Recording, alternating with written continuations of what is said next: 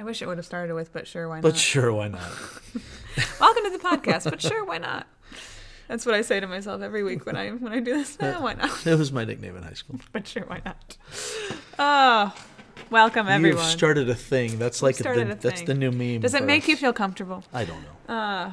Oh wow, the rain just really. Now that kicked in. seems to really be rain. We were debating whether it was raining or not. And I said my definitely phone raining. said it's not raining, so therefore it's not raining. Welcome to the technological world of 2019. I love that. When I wake up in the morning, I have to check my phone for the weather instead of literally looking out my window that's a foot from me. Anyway, hello. Hello. We are still in Luke chapter 22, going into 23 this week. And probably best way to describe this would be Jesus' trial before Pilate. Yeah, we're transferring now from the arrest itself, and the guards are mocking and beating him, and now he actually is standing before. It lays out a little differently in the other Gospels, as like John in particular intersperses some of the things. Luke is kind of clumping them by concepts.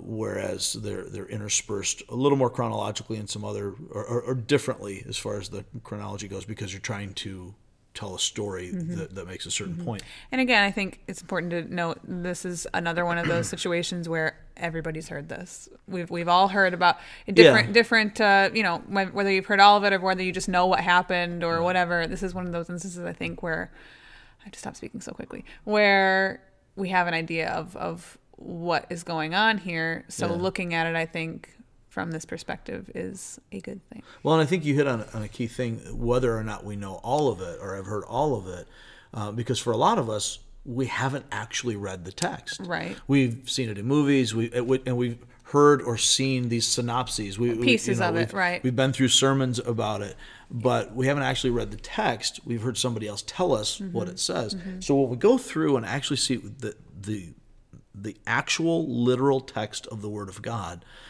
that changes things for us to be able to see it. And we may have heard it right before, but if we're not seeing the actual words of Scripture, then we can really lose a lot. Again, that's a big part of what was the foundation of the Reformation when Martin Luther was refocusing the church. It wasn't new. He wasn't bringing in new teachings, but restoring older teachings in that the church had moved away from people actually reading the Word of God or actually hearing the Word of God in church to more of a liturgy-focused thing. Liturgy is a little misleading because that's just your order of service. Everybody always has an order of service. But as you saw that develop over time, it became, well, for one thing, you had a predominantly illiterate society. So you can't really read it the same way.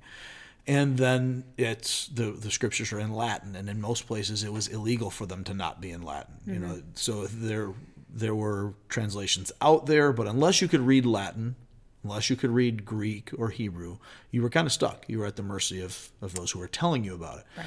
And so nowadays we get excited about going to visit the Passion Play and so on. When we see those kinds of things in medieval times, that was how the gospel was communicated, was through these dramas. Well, you're not getting the actual text the same way as you're getting it played out. Right. And it helps to be able to communicate that, but it isn't the same as actually seeing the Scripture. Same thing with the stained glass windows in the churches. When you look at those old cathedrals and the great cathedrals of Europe, much of those things that we look at as beauty and decoration were more than that. That was the gospel-telling mechanism. So or you walk through a Catholic church, you see the 7 stages of the cross. Exactly, because you're trying to communicate truth to an illiterate people through visual imagery. So there's a lot of that stuff that we might look at and is easy to criticize from our particular spot on the timeline, on the chronology of life, of church history. But when we try to step back and see it from their perspective, they're trying to teach something that is getting missed by not being able to have the Scripture. Now that eventually turns into, we don't want people to have the Scripture. We have the control of things now. Because as always happens in the sin nature, power corrupts, absolute power corrupts absolutely. So we see that over and over again in the church because it's run by humans. So apart from the Holy Spirit guiding us, we're going to be in real trouble. Luther is restoring, not just Luther, but he's the kind of the mouthpiece of the Reformation. is restoring the idea of the Scriptures. We want the Scriptures. So when he's in hiding, I think he was in Wartburg Castle. He's in hiding after being named a heretic.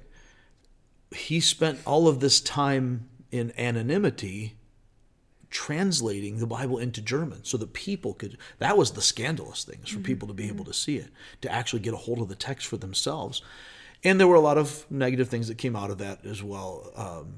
It's not bad to have the Scripture, but it is bad when we start to misinterpret the Scripture because we haven't looked at the whole Scripture, or we haven't, let's say, not been educated about it or trained about it, and that can be a little misleading. I don't want to act like professional clergy are the only ones who can interpret the Scripture. Right. That's specifically false, and that was Right. one of the falsehoods that they were trapped in at that time. But if I look at the Scripture and I pull out from it irresponsibly a proof text to make it say what I want to say, whether it's a layperson or a professional minister, then I have completely undone the entire purpose of God's Word at that point. So reading the Word, seeing the text of the Word, seeing it in its context, in its fullness, and then drawing the natural understanding of that out, that's the nature of evangelicalism, the nature of Protestant teaching. Here, as we're looking at familiar stories, to actually see the text, and we'll read through this completely on Sunday, as we read through Luke 22, verse 66 through, say, 23, 25, we're seeing this in the actual black and white, also red in my Bible, but that's added, that's editorial. We're seeing the actual story of what's being recorded. But we also need to recognize that that doesn't happen in a vacuum. There's a greater context. We need to see the whole of Luke. Mm-hmm. And we need to see the whole of Luke in the context of the whole of the New Testament. And we need to see the New Testament in the whole of the Scripture, right, and the unfolding story that God has written and is writing of his relationship with his people.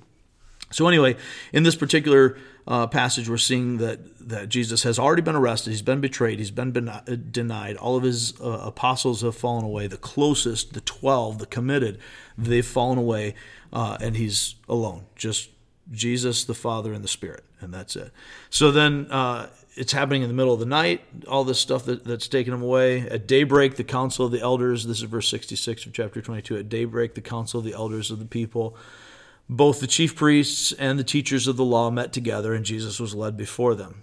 If you're the Christ, they answered, tell us. And Jesus answered, if I tell you, you won't believe me. And if I asked you, you wouldn't answer.